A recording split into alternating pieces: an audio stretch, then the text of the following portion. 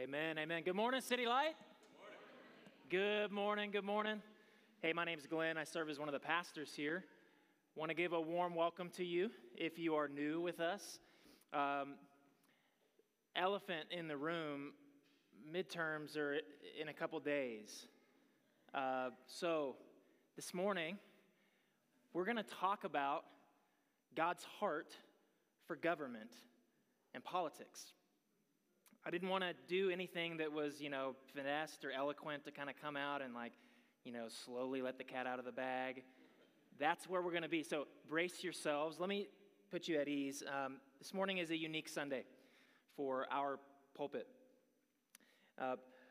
If you have a Bible, turn to Romans chapter 13. Romans chapter 13. By way of introduction, there are three people in this gym today. One category of people is those who are first-time visitors. I want you to know our normal mode of operation as a church is that we would preach through books of the Bible. We start in chapter 1, we go till we're done. We have done that in our 2 years as a church through the Gospel of John and through the book of Hebrews and the book of Ephesians. And from time to time, we will teach on subjects more topical in nature, which is where we find ourselves this semester. We've been in a sermon series here at City Light Bennington called A Church After God's Own Heart. And in this series, we've brought to you from Scripture a burden that we would be a church that desires what God desires. I wonder if you have that same hunger that we do, a church that sees what God sees, a church that flees from what God hates, a church that loves what God loves. In fact, I just want to survey how God's word has shaped us over the last couple months, because I get it. Government, politics, potentially divisive, controversial. You're already squirming. I'm not. So here's the thing. This is one Sunday. And over the last several Sundays, here's some of the things that God has taught us as a church. He said disciples of Jesus are receptive to God's word. Disciples of Jesus who make up a church after God's own heart are people who trust God, who are forgiving, who pursue holiness, who love the lost, who are thankful, who are humble and confess sin, who hear God's voice, who know how to rest in God, who are obedient to God's word, who are generous, and who are compassionate. In fact, if you did not hear last Sunday's sermon from Cliff Tulsi, I want you to go online and watch that. So today is very unique. Goodness, next week we're going to celebrate. We're going to come back here next week and celebrate God's heart for the nations. And we're going to have an opportunity to learn about partnerships for our church to help bring the gospel to the globe, and even to minister to hundreds of international students right here in our city. So we're so glad you're here. If you're new with us, you picked a unique Sunday, but I pray, and I'm confident this will be encouraging to you. It will be fruitful for you, and I hope it to be thought-provoking. Some of you think that the pulpit and politics just shouldn't mix. Keep one over here, keep the other over here. Don't ever mix them, and as best I can, I want to put you at ease. This morning is not a political campaign. This is not a political rally. We're not telling you who to vote for. It's, I think, unlawful for us to do that anyways. Allow me to reason with you as to why we would address a controversial issue. First, there is so much noise and messaging in our culture from every angle, especially toward our kids. I would hope that an environment where the word of God and the person and work of Jesus is held in high esteem would be a place where your children would desire to learn and grow, to be informed and equipped. I believe that your pastors, Roy and myself, he'll be up here after me, should be a source of godly wisdom and insight, and we don't take that lightly. Second, we've been clouded in our judgment. Unfortunately, we live in a time when moral and ethical issues that are very close to the heart of God have been politicized. Church, I just want to say out loud, there is no diversity of truth. There is no diversity of truth. Truth is truth. And there is messaging and advertising all over the place, especially during an election cycle. I'm sure you're annoyed with it just as much as I am, that wants to not talk about those issues close to the heart of God, but wants instead to demonstrate to you that every politician that you would vote for, they just grill hamburgers in their backyard. They just change their baby's diapers. They're just normal people. Their parents worked in the coal mine. They came from nothing. You know, don't worry about me. Just vote for me, right? So this is both sides. Everybody's guilty of this, and oftentimes those kinds of ads are for people who, I'm going to use a very, very controversial word, are ignorant. People who don't want to do their homework, people who don't want to have any knowledge of things. They just want to see somebody say something bad about somebody else and say, oh, that's why I'm going to vote for that person. Additionally, there are people in this room who you will vote Democrat or Republican, oops, I said the words, simply because of party. Christians, can I talk to you? What a shame that you would vote for something and have no idea why it's actually close to the heart of our God. What a shame that you would just vote for it because you've always been registered that way. What a shame that you would approach things in our culture not from a biblical lens, but just from a conservative lens. We don't want that to be the story of our church. We don't want that to be the story of a church after God's own heart. We need clarity. We need courage. The Apostle Paul in 1 Timothy 3:15 says, this is the church of the living God, the pillar and foundation of truth. If we are to be salt and light in our communities, we need to be prepared to give a defense for what we believe. We need to be prepared to discuss government and politics from a calm, sober-minded, loving, biblical perspective, so that our faith in Jesus can be integrated into every arena of our lives, including the great privilege that each of us have to influence public life in our country. There are a lot of people in this world who do not have that right and that privilege. This is an issue of stewardship. It was Charles Finney, a revivalist preacher, who played a major role in the Second Great Awakening in our country. He was a man known for promoting social reforms like the abolition of slavery and the equal education of women and African Americans, who said these piercing words, "If there is a decay of conscience, the pulpit is responsible for it. If the public press lacks moral discrimination, the pulpit is responsible for it. If the church is degenerate and worldly, the pulpit is responsible for it. If the world loses its interest in religion, the pulpit is responsible for it. If Satan rules in our halls of legislation, the pulpit is responsible for it. If our politics become so corrupt that the very foundation of our government is ready to fall away, the pulpit is responsible for it." How can I take that lightly? Some of you are regular attenders. This is not a church of 2,000 people. Relax. You know me. You know Roy. We have a relationship with you. We love you. And unless you come and notify us after this otherwise, we're assuming that you love us. It's not our intent in this to alienate or divide. It is our intent to be faithful. Your pastors can't make decisions as God's under-shepherds, no matter what community we are a part of or who attends this church, through the filter of what do people like and not like. What will ensure that no one disagrees?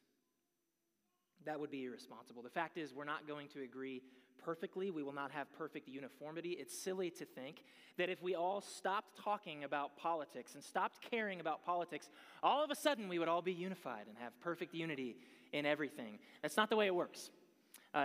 Disunity in a church and disagreement in a church I'll say it like this. The existence of disagreement among us does not happen because of politics. It happens because of our heart. So let's have faith that the Spirit of God can bind our hearts together in a supernatural way in unity this morning. In fact, for every person here, the church should be the best place to talk about really difficult things. Amen. And because this will not be a full scope, in-depth manifesto covering every issue at hand, can I just repeat that? This will not be a full scope manifesto that covers every issue at hand. We invite you to join us for a Q&A right after this, 15 minutes after this morning's gathering ends, right here in the first 5 rows of the gym, because we care that this is not just a monologue, but it gives way to a dialogue. We want you to learn. We want to learn. We don't want to close you off to conversation that's important to us on a topic that is as charged as this. So with all that said, let's open our Bibles. Romans chapter 13. We're going to explore God's heart for government.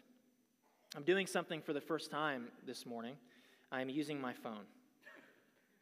I'm so sorry. I cannot find my Bible at home this morning. I've looked everywhere. I think it's probably underneath children's things somewhere in a room. So here's what Romans chapter 13 says, starting in verse 1. Let every soul be in subjection to the higher powers, for there is no power but of God, and the powers that be are ordained of God. Therefore, he that resisteth the power, this is not, y'all already know, resisteth. Verse 2, so anyone who rebels against authority is rebelling against what God has instituted, and they will be punished. So let me just stop right here. Romans chapter 13, who's it written by? The Apostle Paul. Paul is writing this as he is under Roman rule. And he is saying that government is established by God. He's saying that God is sovereign over institutions and governments. That's really weird to hear that. But Daniel, chapter 2, praise the name of God forever and ever, for he has all wisdom and power. He controls the course of world events. He removes kings, and he sets up other kings. Scripture is not shy to tell us that we ought to intercede and pray for those who are in leadership. Scripture is not shy to tell us that government exists to do something. God intends as an ideal government to accomplish something, and we find it here in Romans chapter 13. If you look at verse 3, for the authorities do not strike fear in people who are doing right, but in those who are doing wrong. Would you like to live without fear of the authorities? Do what is right, and they will honor you. Verse 4, the authorities are God's servants, sent for your good. But if you are doing wrong, of course you should be afraid, for they have the power to punish you. They are God's servants, sent for the very purpose of punishing those who do what is wrong. So Christianity is, yes, of course, about good citizenship. It's about being subject and obedient to the powers that be. There's a whole other sermon and conversation that we could have about that. But what I want us to see here is quite simply, government is intended to punish the evildoer and to promote and reward good. This is the ideal of godly government. And here enters politics. Okay? Politics should not be intimidating. In fact, many of us probably wouldn't even know how to describe politics. It can be defined in simple terms this way: the process of governing the moral affairs of a society. Author and apologist Natasha Crane, she frames why we should care about politics in a way that I find very convincing. Not long ago, during a hearing, a public official chose to read from a Bible commentary about what the Word of God says on the subject of gender identity, which is something I'll be addressing here momentarily. At the end of his reading, another representative said, "Sir, what any religious tradition ascribes as God's will is no concern of this Congress." It's quite revealing. What it reveals to us is that some would say, hey, we live in a secular society. Politics should be neutral. I want to contend this morning to you, number one, you have the right politically to advocate for your Christian worldview in the public square. Here's why. This is paramount to our conversation this morning. Even if we wanted to have a neutral public square, such a thing is actually not even possible. There is no such thing as a neutral government or society. Why? Everyone has different world views. A worldview starts to tackle basic existential questions like, why are we here? Who is God? Are we created? Where did we come from? Where are we going? What is our view of the world? Christians have a very unique worldview. And a lot of people in our culture, everybody, nobody does not have a worldview.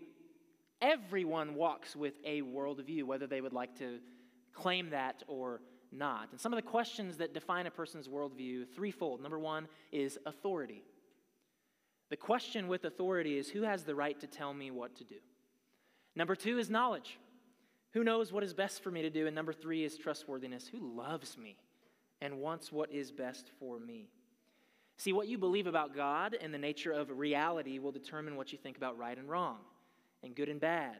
And so all value judgments are based off a person's worldview, and the process of governing the moral affairs of a society is inherently connected to that. Church, often it's not politics that are divided, it is worldviews. And you have the right politically to advocate for your Christian worldview in the public square. But the second reason that we should care about politics almost hits even more. You have the responsibility spiritually to contend for the good of your neighbor. Our political engagement should promote human flourishing. It should represent God's throne, which we see in Psalm 89:14. Righteousness and justice are the foundation of your throne. Unfailing love and truth walk before you as attendants.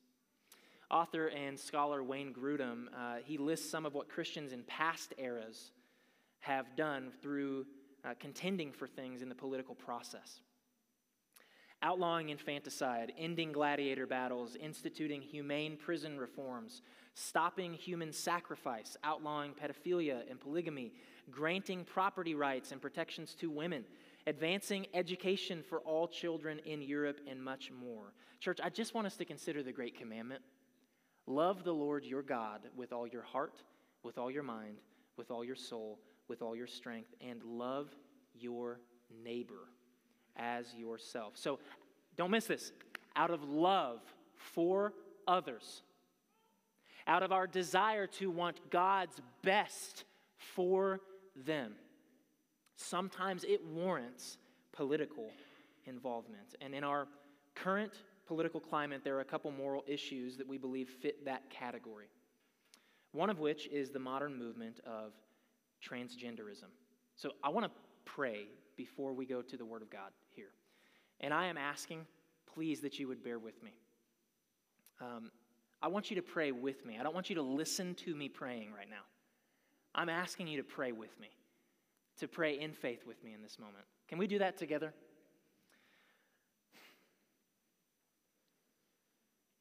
God, this is an emotionally charged topic. This is a topic that is charged with opinion.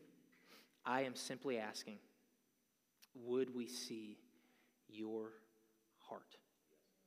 God, we recognize your presence is in this room with us, within us right now. You, holy Yahweh, are here now. Jesus, you are here. Spirit of God, you're here. God, I acknowledge your presence, and I acknowledge the people in this room that this issue hits close to home.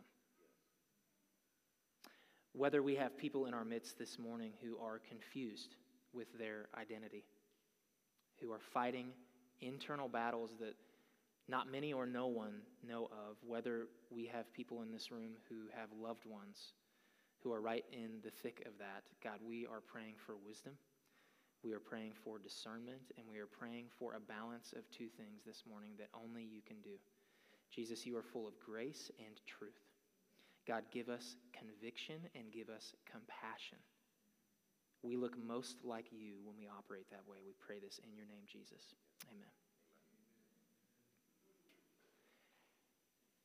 In the beginning, God. In the beginning, God.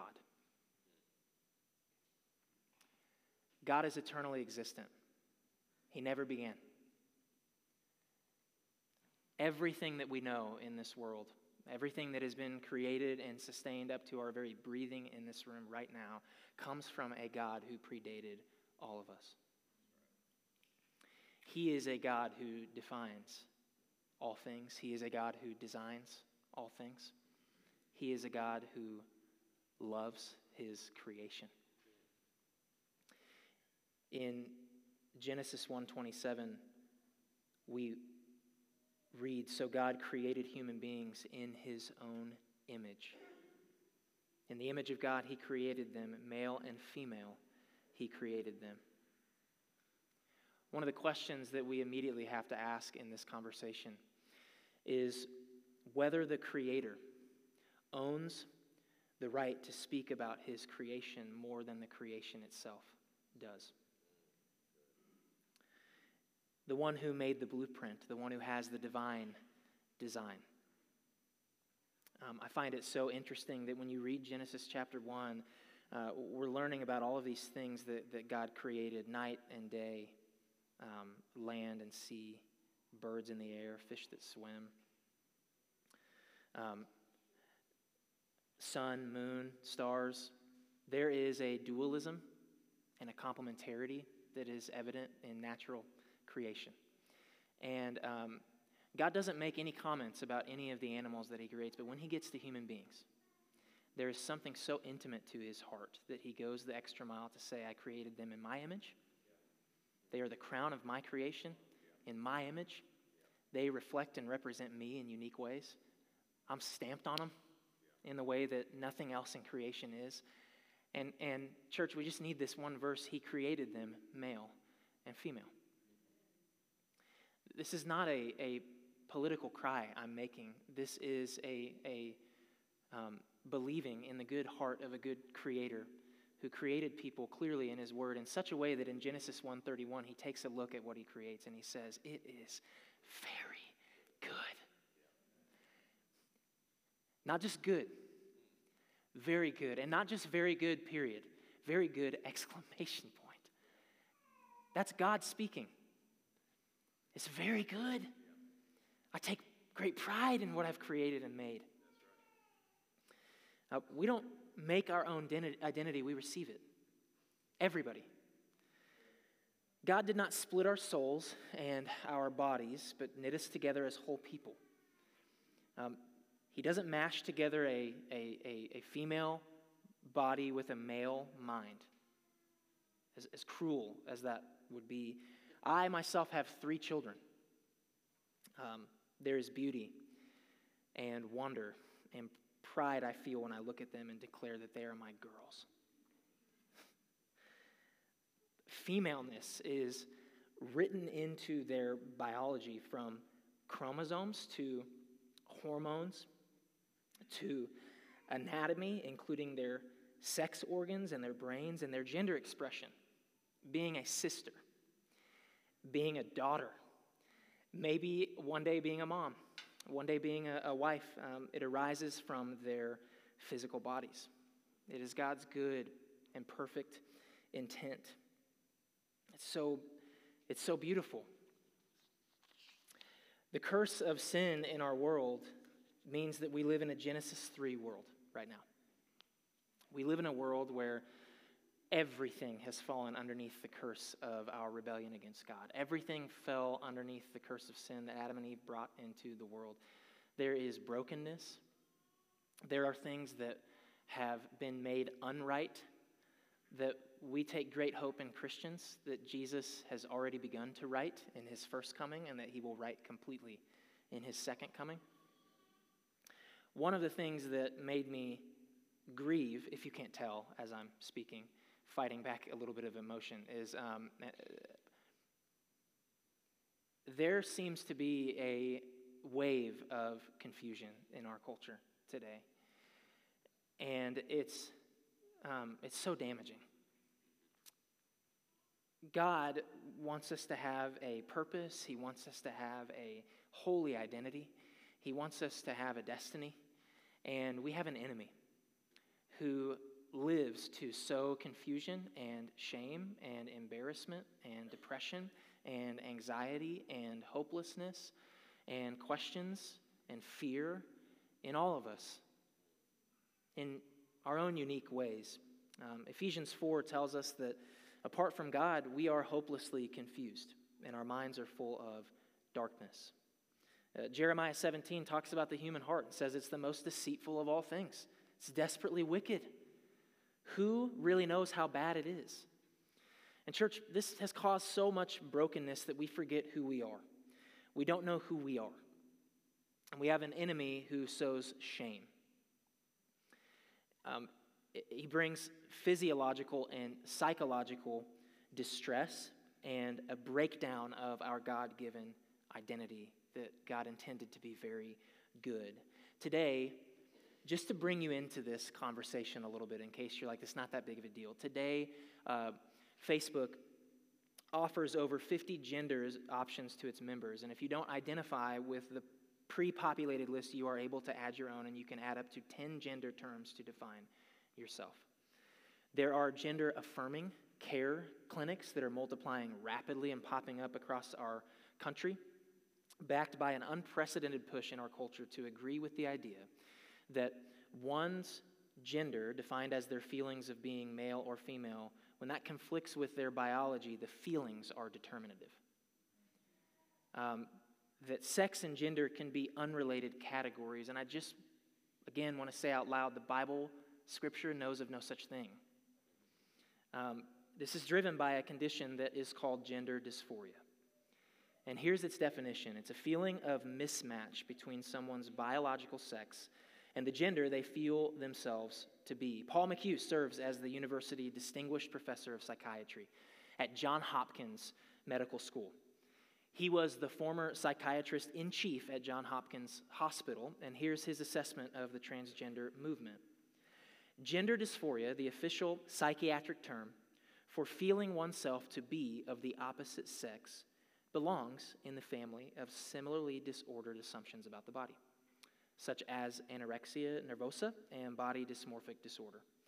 Its treatment should not be directed at the body, as with surgery and hormones, any more than one treats obesity-fearing anorexic patients with liposuction. The treatment should strive to correct the false problematic nature of the assumption and to resolve the physiological conflicts provoking it. Conflicts provoking it. Studies are replete with evidence that the vast majority of children experiencing legitimate diagnosable gender dysphoria, and it is a thing, church, they grow out of it. Most children who meet criteria for gender dysphoria do not continue to meet criteria as they grow up and enter adolescence. Not to mention those kids who make temporary gender and sexuality decisions or proclamations based on a host of reasons, some of which could be to be celebrated and to have a sense of belonging in a community.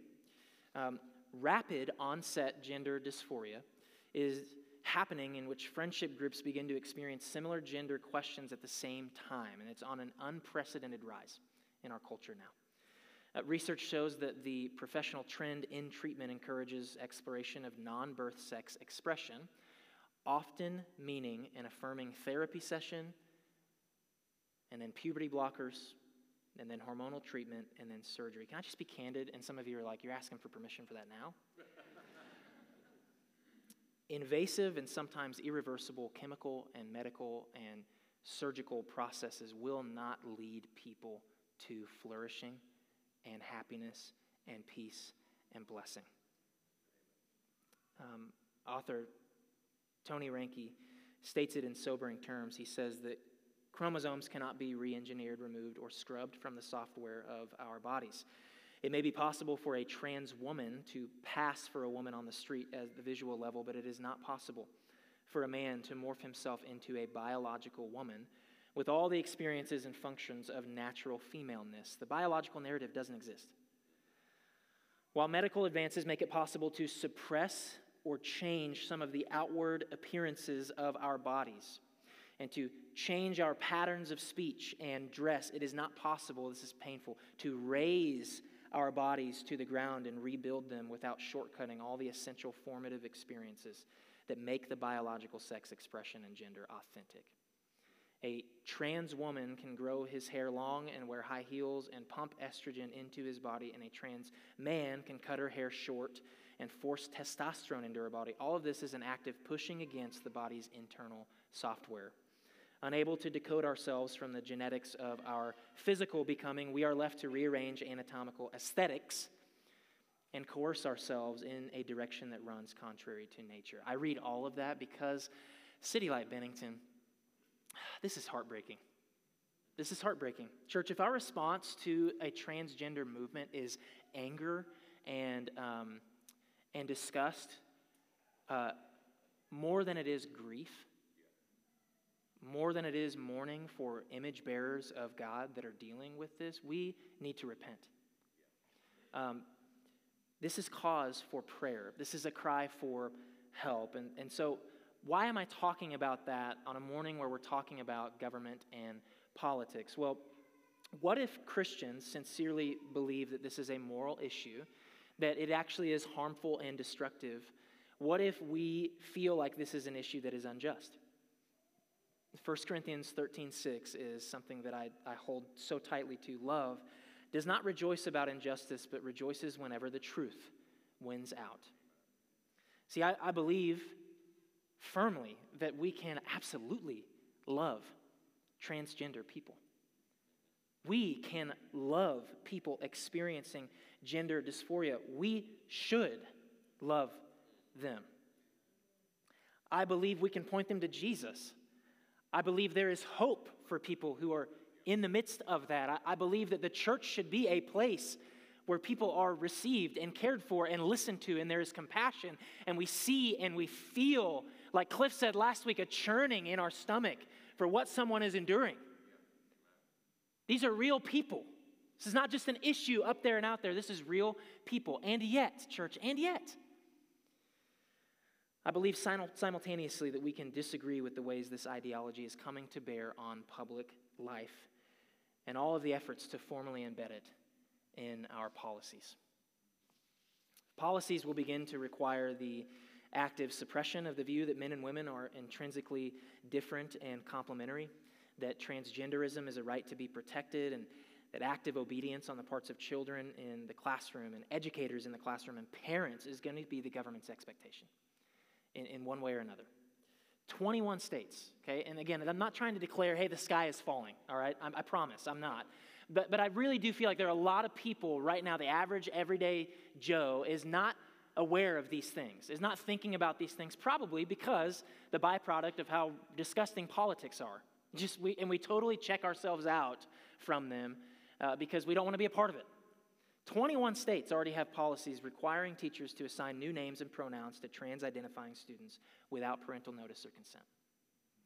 States like New York have had instances of fining citizens who fail to use the preferred pronoun of transgender citizens.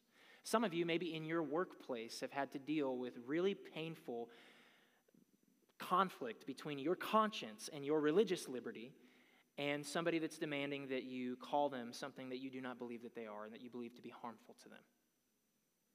Just last year in our own state, let me just bring this like close to home, okay? Just last year in our own state, a new health education standard was proposed. It was shot down, but it shows us what kind of propositions, or proposals, I should say, are out there. In Nebraska Department of Education, this is what it's kindergartners would be taught about cohabiting and same-gender families. First graders would be taught to define gender identity and gender role stereotypes. Fourth graders would be taught that sex is assigned at birth and gender is fluid. Fifth graders would be taught that gender expression and identity exists along a spectrum. Sixth graders would be taught about identifying with multiple sexual identities, including bisexual, lesbian, gay, queer, two-spirit, asexual, and pansexual. This carries the potential to manipulate and mislead children, placing them in environments where they are being taught incoherent sexual and gender ideas that they have not the emotional nor psychological ability to wrestle with. This is close to the heart of God because it's dangerous for the fragile hearts and minds of those who are closest to his kingdom, kids. Children are not autonomous agents all on their own with the maturity to make decisions concerning their sexuality and gender. Most children, even in our church, most children's personalities do not perfectly conform to the stereotypical societal expectations or norms that their sex or gender points to. And guess what? That's okay. They should never be led to fear that their unique expression or preferences or likes indicate a need to change their identity or their bodies. Author and ethicist Andrew Walker writes, legislatures need to pass laws that explicitly state that parents and legal guardians, think about that word, guardians. Have you ever stopped and thought, guardians? Rather than the child's opinion or a healthcare provider's opinion, parents and legal guardians should retain the authority over the child's health directives. None of this is to suggest that the state has no compelling interest to ensure a child's medical safety in other legitimate areas of medicine, but that in the case of transgender medicine, the controversial nature of this medical field deserves heightened scrutiny. I believe this undermines parental rights. It also undermines religious conscience. What about parents and educators who have a religious objection to teaching transgender ideology they believe to be harmful? Church, a lot of people are like, well, I'll just pull my kids out of public school and we'll go to whatever they are in the city, the co-ops or the private schools. It don't matter if you pull your kids out of school. 86% of the American public is in public schools. 86% of kids. And that number, if it goes down, is going to go down very, very, very slowly. This is a matter of things that are eventually going to hit close to home here. And I believe as a church called to be salt and light in our community, we should take notice of this. And I believe we have the right to represent our Christian worldview in the public square. I believe we have the right spiritually, the responsibility spiritually, to contend for the good of our neighbor. And so I want to close with this before I hand it off to Roy for sermon number 2. People who face this battle, stretch, y'all, come on. Stretch your arms, okay? We knew we were coming in to put in work this morning. I want to close with this. This is compassion. People who face this battle are not monsters, perverts, or freaks. Children in our schools who face this battle are not monsters, perverts, or freaks. Kids at Bennington High School right now who face this battle are not monsters, perverts, and freaks. Gender issues in our culture represent real people, real neighbors, real classmates, real coworkers. Gender identity, confusion, gender dysphoria, it's real. The distress, the mental pain, the questioning, the fear, the unease are real. As God's people, we're in sin and we need to repent. If someone among us experiencing this is met with suspicion, distance, shaming, mocking, marginalization, prejudice, or ignorance on our part, we will be a church that walks with people. God, let it be. We will be a church that understands that there's good news in Jesus. Amen. Here's the thing about Jesus. This is why we have a Christian worldview, because our worldview, yes, it informs how we operate in the public square, but our worldview is one of hope for all people. God loves His creation. God loves people. He wants them to come into a saving relationship with Him. And one of the things that He does when that happens is He renews their identity. He makes a person a new creation in Christ. And it's not that someone necessarily goes from having gender dysphoria to not anymore. It is that someone begins to have a holy sexuality, a holy, Christ-like sense of identity. I want to say this. Our sexuality, our bodies, in a myriad of ways, they groan under the effects of sin. Everyone in this room knows this, that we need hope. Be it body image depression, cancer, anorexia, anxiety, sex addiction, dementia, autoimmune disorders, psychological disorders, gender dysphoria, so much more. Entire books are listed of the conditions and disorders that we have. And here's what Romans 8:22 and 23 says. For we know that all creation has been groaning as in the pains of childbirth right up to the present time. And we believers also groan even though we have the Holy Spirit within us as a foretaste of future glory.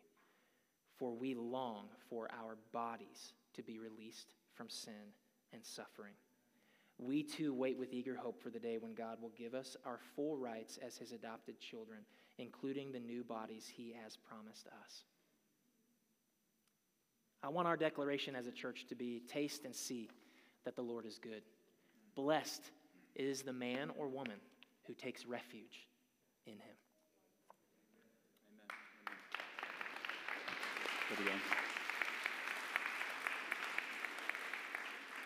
Good morning, church. Both political parties share commendable things that they fight against.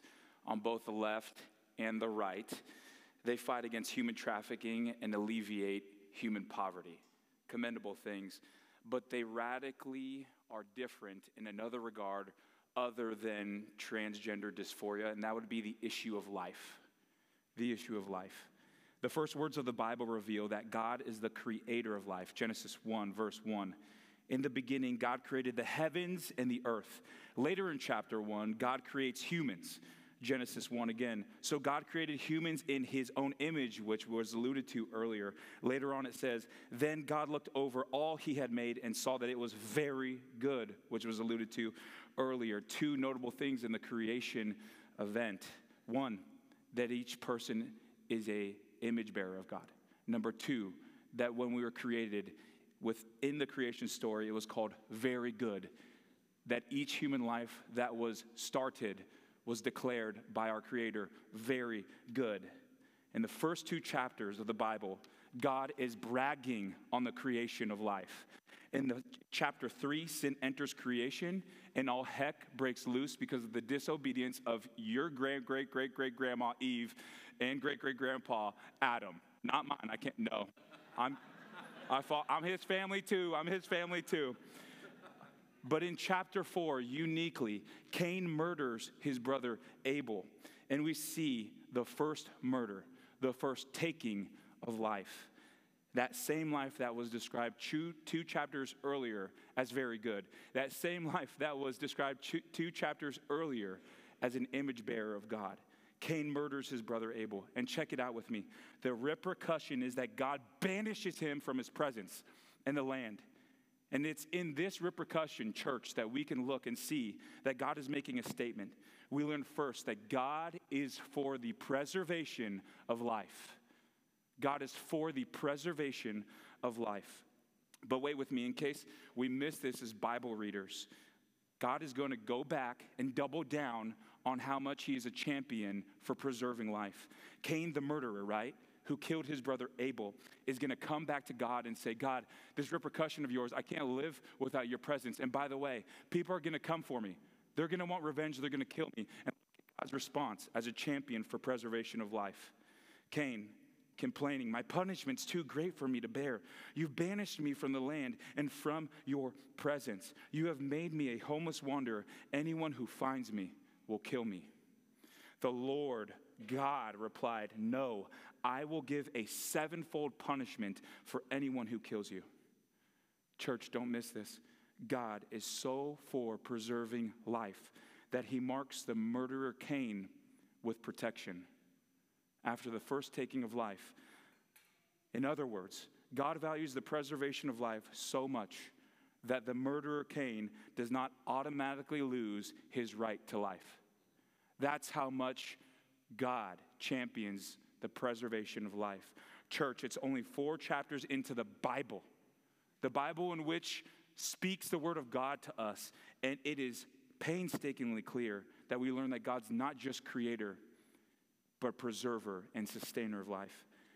In the very next book of the Bible, Exodus chapter 20, God reveals Moses' 10 commandments. He reveals his 10 commandments to Moses, and they're a revelation of what God cares about most: moral, ethical issues, things that are close to God's vest. And in it we read, you must not murder. Church, it is early on in the Bible, and God is revealing to us his value for the preservation of life after he's created it. And it is with this ethic that we transition into the topic of abortion. Before I continue, I understand the weightiness of the subject. I understand the statistics, and I would imagine that there have been women here who have aborted babies. There are women who will watch this in the future who have experienced the painstaking experience of abortion. And I want to express this as a church, and for anyone who's experienced that, this church will always be a place for you. Always be a place for you. Jesus came to reach a people with messy and broken pasts. Can the church say amen? We're all guilty of transgression, Creator. So our pasts are full of brokenness and varying degrees. If you knew me before Jesus, and if you knew some of the things that I've struggled with in my thought life since we've started this church, you would think less of me. And you'd be right to do so, but by God's grace, you would think more highly of Jesus. You would think more highly. It is by God's grace and His alone that I am what I am. And I hope that sentiment and truth carries over to the attitude of this church. Let's remember, it was all of our sin that warranted the death of God the Son. All of ours. So as we talk about preservation of life, we come to this topic with humility, with grace, with truth, as former sinners who used to be friends with the enemy, but has now been changed by the transformative life of Jesus. Church, I've showed us the ethic of preserving life. Now I want to show us how God sees the unborn as a life. Here are a few verses. We're going to see in these few verses that the writers actually use baby and unborn as interchangeable, as if they're one and the same thing. Job 3. Job is lamenting the pain of what God's taking away from his life. At last, Job spoke, and he cursed the day of his birth. He said, "Let the day of my birth be erased, and the night I was conceived as well." Jeremiah 1 reads, "The Lord gave me this message. I knew you before I formed you in your mother's womb. Before you were born, I set you apart and appointed you as a prophet to the nations." We could go through way more proof verses of how God does see the unborn as life, but I'm going to park this in Psalm 139. Psalm 139. The writer of the Psalms, as you read, it's a bunch of prayer journals. People are thanking God for what God has done for them, of which they're aware of. But unique to this psalm, the psalmist is writing about what God has done while he was in the womb, before he even was aware of his creator. The psalmist traces life back to the womb. Look with me, Psalm 139. "You made all the delicate inner parts of my body, and you knit me together in my mother's womb. Thank you for making me so wonderfully complex. Your workmanship is marvelous. How well I know it. You watched me as I was being formed in utter seclusion, and as I was woven together in the dark of the womb. You saw me before I was born." Key in on this, church. "Every day of my life was recorded in your book." There are 7 references to God developing life from conception within the womb. 3 references to the location of within the womb. And interestingly enough, in the NLT translation, which God's anointed, my favorite also, just happens to be, it's reference to utter seclusion. Utter seclusion. Side note, this speaks to the heart of God for the unborn. That in utter seclusion, in the most vulnerable places where there is life, God is crafting, sustaining, and preserving. But I want us to look at verse 16 specifically. Verse 16 specifically. Psalm 139. "You saw me before I was born. Every day of my life was recorded in your book." So I'm going to work through this slowly. The psalmist writes, "You saw me before I was born." Hopefully that's still behind me.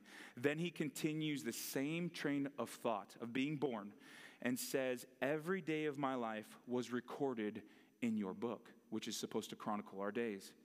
The psalmist is informing us that the days that God counts as our life actually begin in the womb, at conception. If you take away the words "afterlife" in the verse, it may help you out. It helped me.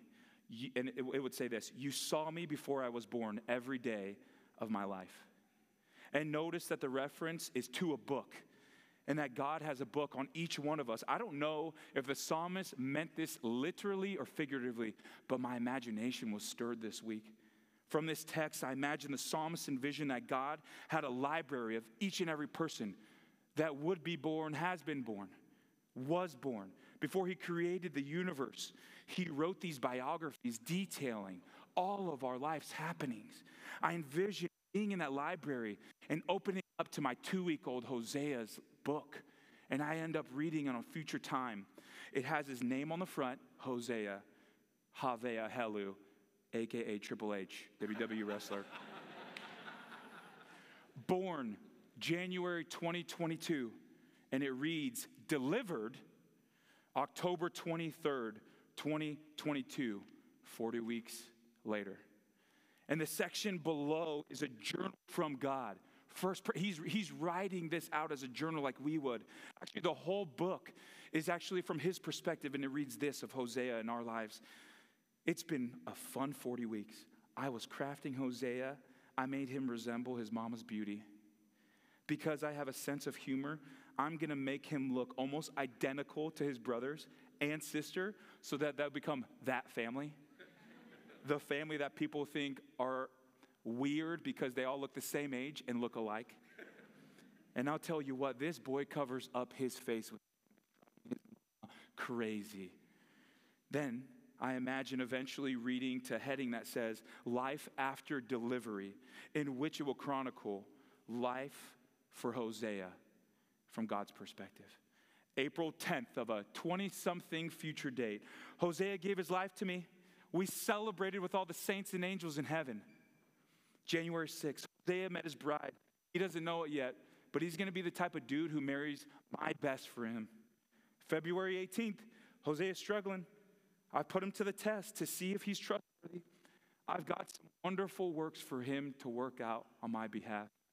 March 12th, Hosea has endured the testing, and he trusts me like never before. He's that type of image bearer, son of mine, who I trust much. July 6th, I have given Hosea the spiritual gifts necessary to minister, for me to minister to people. And on another date, Hosea's earthly race is finished. He finished faithful to the end. I'm so looking forward to seeing my son. Can't wait to see his face and his reaction when he sees me face to face from God's perspective. Church, what a beautiful vision the psalmist gives us. That God sees the unborn as a life and writes about it in his books. The sad reality is that abortion is cutting short too many books. To be approximate, since Roe v. Wade, there have been over 75 million books that have been cut short in the womb that do not include life after delivery. 75 books that I imagine read something like this. The cover reads Diane. You open it up, and it says, born or conceived March 6th. And the journal reads like this. It's the first 2 weeks from God's perspective, of course. I formed the new clump of cells that are Diane. I'm excited to work. It's week 4. I've made the heart of Diane. She's so small, size of a poppy seed. It's week 6. I'm forming her ears, mouth, nose to resemble her mama's. What a beautiful baby. Today I heard her heartbeat for the first time. It's week 7. And Diane's mama's found out that she's carrying a baby. It's week 11. Diane is hiccuping and stretching a ton inside mama. It's week 12. I'm concerned for Diane's mama.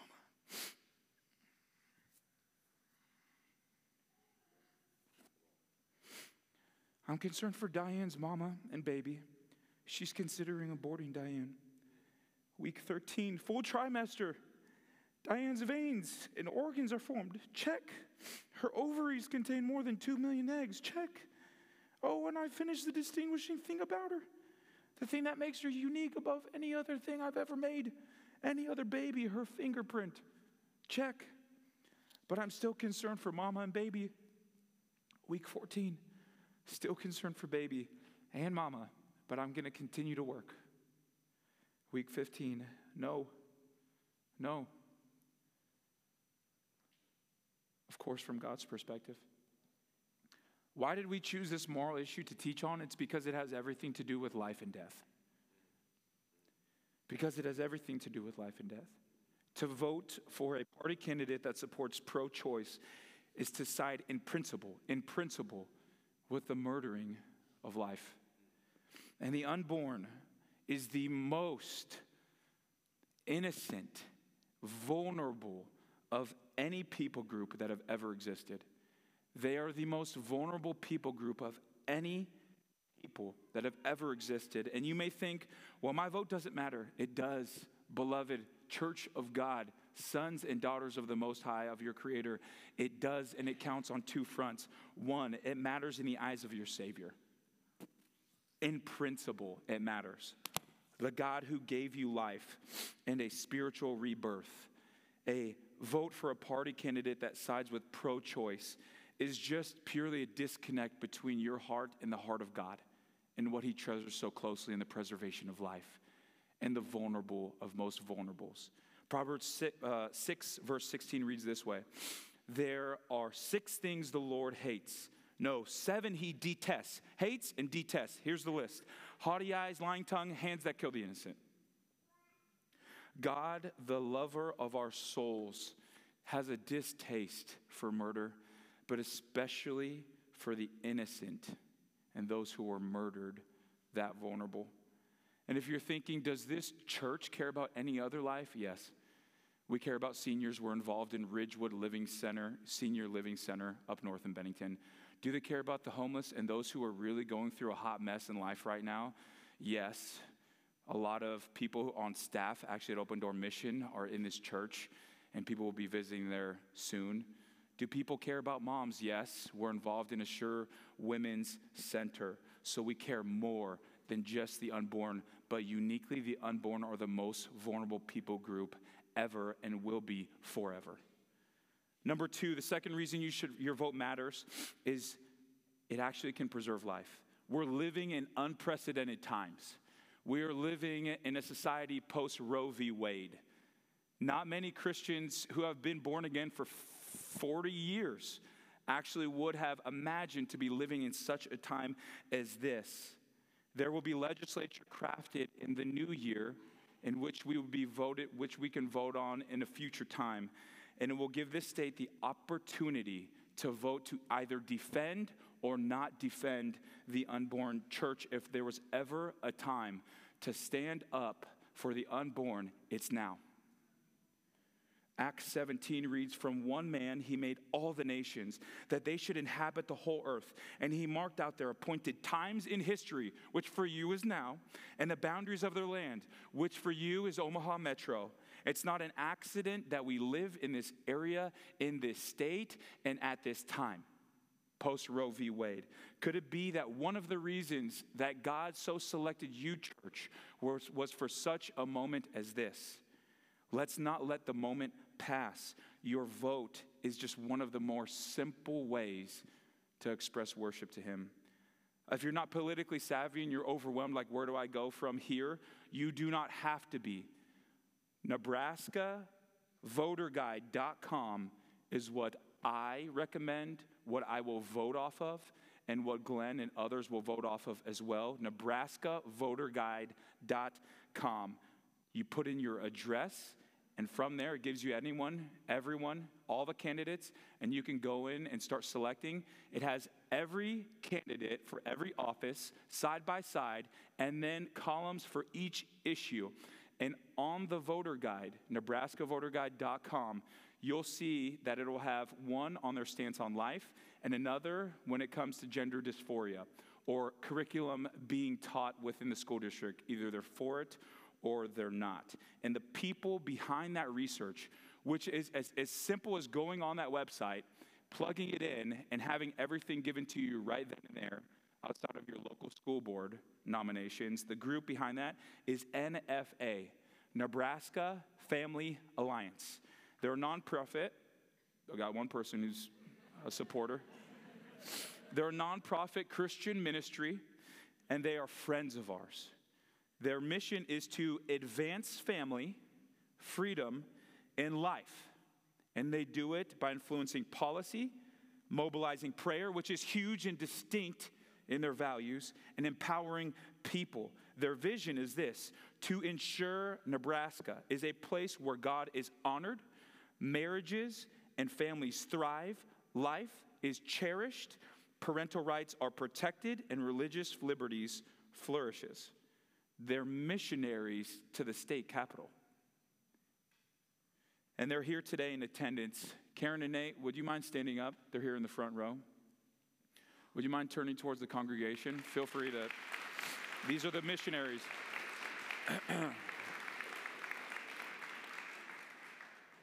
So Karen is the executive director of NFA, Nate is the policy director.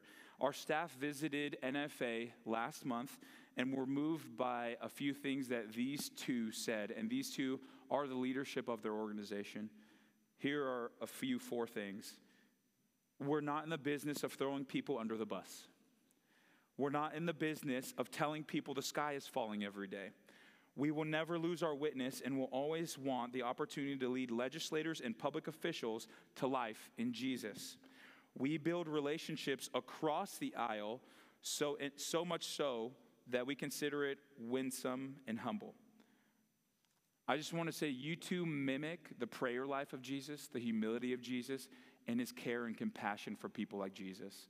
I want to say thank you for coming, for honoring us with your presence. And I want to say thank you, Karen, in a unique way, because a couple days after Roe v. Wade was shot down at the Supreme Court, we called her and asked, what do we do now? And she had marching orders. She had the whole nation calling her, and she picked up our phone call. And I want to say thank you for that. I thank you also for looking over our message to see if this was filled with grace and followed with truth. Nate, I want to thank you for all the hours you put in to editing and directing legislature, all of the policies that you edit, the things that people don't see. You have smarts to do most anything you want. You could probably go and try to run for office, but you choose to be a watchman on the wall with NFA. Know that the Father sees it and he's honoring it right now. So thank you. Church, I just wanted to say these are just friends of ours who inform us on a leadership level. And after, we're going to have a Q&A with NFA and us pastors, again, in these first 5 rows right here. And they've dedicated their life to what's happening in government, especially on a state level. Also, Glenn and I will have information on Elkhorn and Bennington school districts, in particular on these 2 issues, on who to vote for. And church, to finish our time together, I just want to U-turn to talk about something very important, and I want to address those who have aborted babies, and that's a part of your past. That's a part of your past. Not right now, it's a part of your past. Your abortion does not define you. I'm guessing there are women in this room who've had an abortion as well as you, but they're walking in something they never would have imagined, a freedom they never would have imagined when they had their abortion. And I imagine they would say something like this. They would tell you that your book of life does not have to be all about the effects of your abortion, the shame, the guilt, or the condemnation. I'm guessing that these women in here, whose books are similar to yours, before they experienced the love of Jesus, would point you towards the forgiving and restoration and love of Jesus. That they would share with you that their life book, from God's perspective, looked a little something like this. Making up a name here. Tiffany, December 7th, 1986. Tiffany, from God's perspective, is lost without me since she went through with the abortion. She's continuing to spiral. Her depression is continuing to sink. I'm doing my best to keep her heart soft towards me. 2 years later, Tiffany is running everywhere for rest for her soul. If only she would turn to me. 1 year later, Tiffany is at the end of her rope. It's life or death now. I'm praying for her. We're on our seats in heaven in anticipation. 1 month later, heaven is in pandemonium right now. My beloved Tiffany surrendered her life to me. I've inherited another daughter. She's asked me to forgive her of her sins, and I've given her the blessing of my spirit. She's now full of peace that transcends all understanding. Now she's full of a new hope. She's experienced what she's been looking for all her life. Love. December of the next year, Tiffany's working through the process of grieving the loss of her abortion. And 1 year after that, Tiffany is no longer experiencing shame from the abortion. She has fully experienced my forgiveness to the point of freedom. The future condemning darts that may come will have no power on her. If you are born again and are still experiencing shame, guilt, and condemnation, that's not sourced from your father, sister in Christ. That's sourced from the enemy. And these few promises, hold close to. God will no longer remember your sin, Micah 7. God has washed you as white as snow, Isaiah 1. God has removed your sins as far as the east is from the west, Psalm 103. Stop punishing yourself for what God took the punishment for. You no longer have to do that, sister in Christ. That wasn't you. That wasn't you in Christ. That's not you anymore. And if you haven't given your life to Jesus, that is the first step in restoration, to be redeemed and reconciled back to the lover of your soul, whoever that may be. And you'll experience those 3 restorative promises in God. Church, what type of church are we going to be moving forward from this date? Our prayer is that this attempt in discipling y'all this morning will not make us an all-Christian congregation. Our prayer is that we have given you the heart of God for the image bearers who have aborted babies, for the image bearers who are struggling with gender dysphoria, and it would cause us to not push away from the table, but pursue them. To pursue them, to pray in the power of the Holy Ghost for their good. To invite them into our homes, to sit across the table, and eventually to point them to the hope in Christ. Amen? We are a church of both and. We speak into culture and we pursue the lost, both with grace and truth, just as Jesus did. Let's pray. Jesus, you are good. We thank you for your truth. Spirit of God, would you bring change, more of a urgency for us to value the vote? Would you flip over any tables that we have up on our hearts that have not considered you and righteousness in our land? And God, would you continue to shape and form us into your image? Help us care for what you care for and what's closest to your heart. In Jesus' name, amen.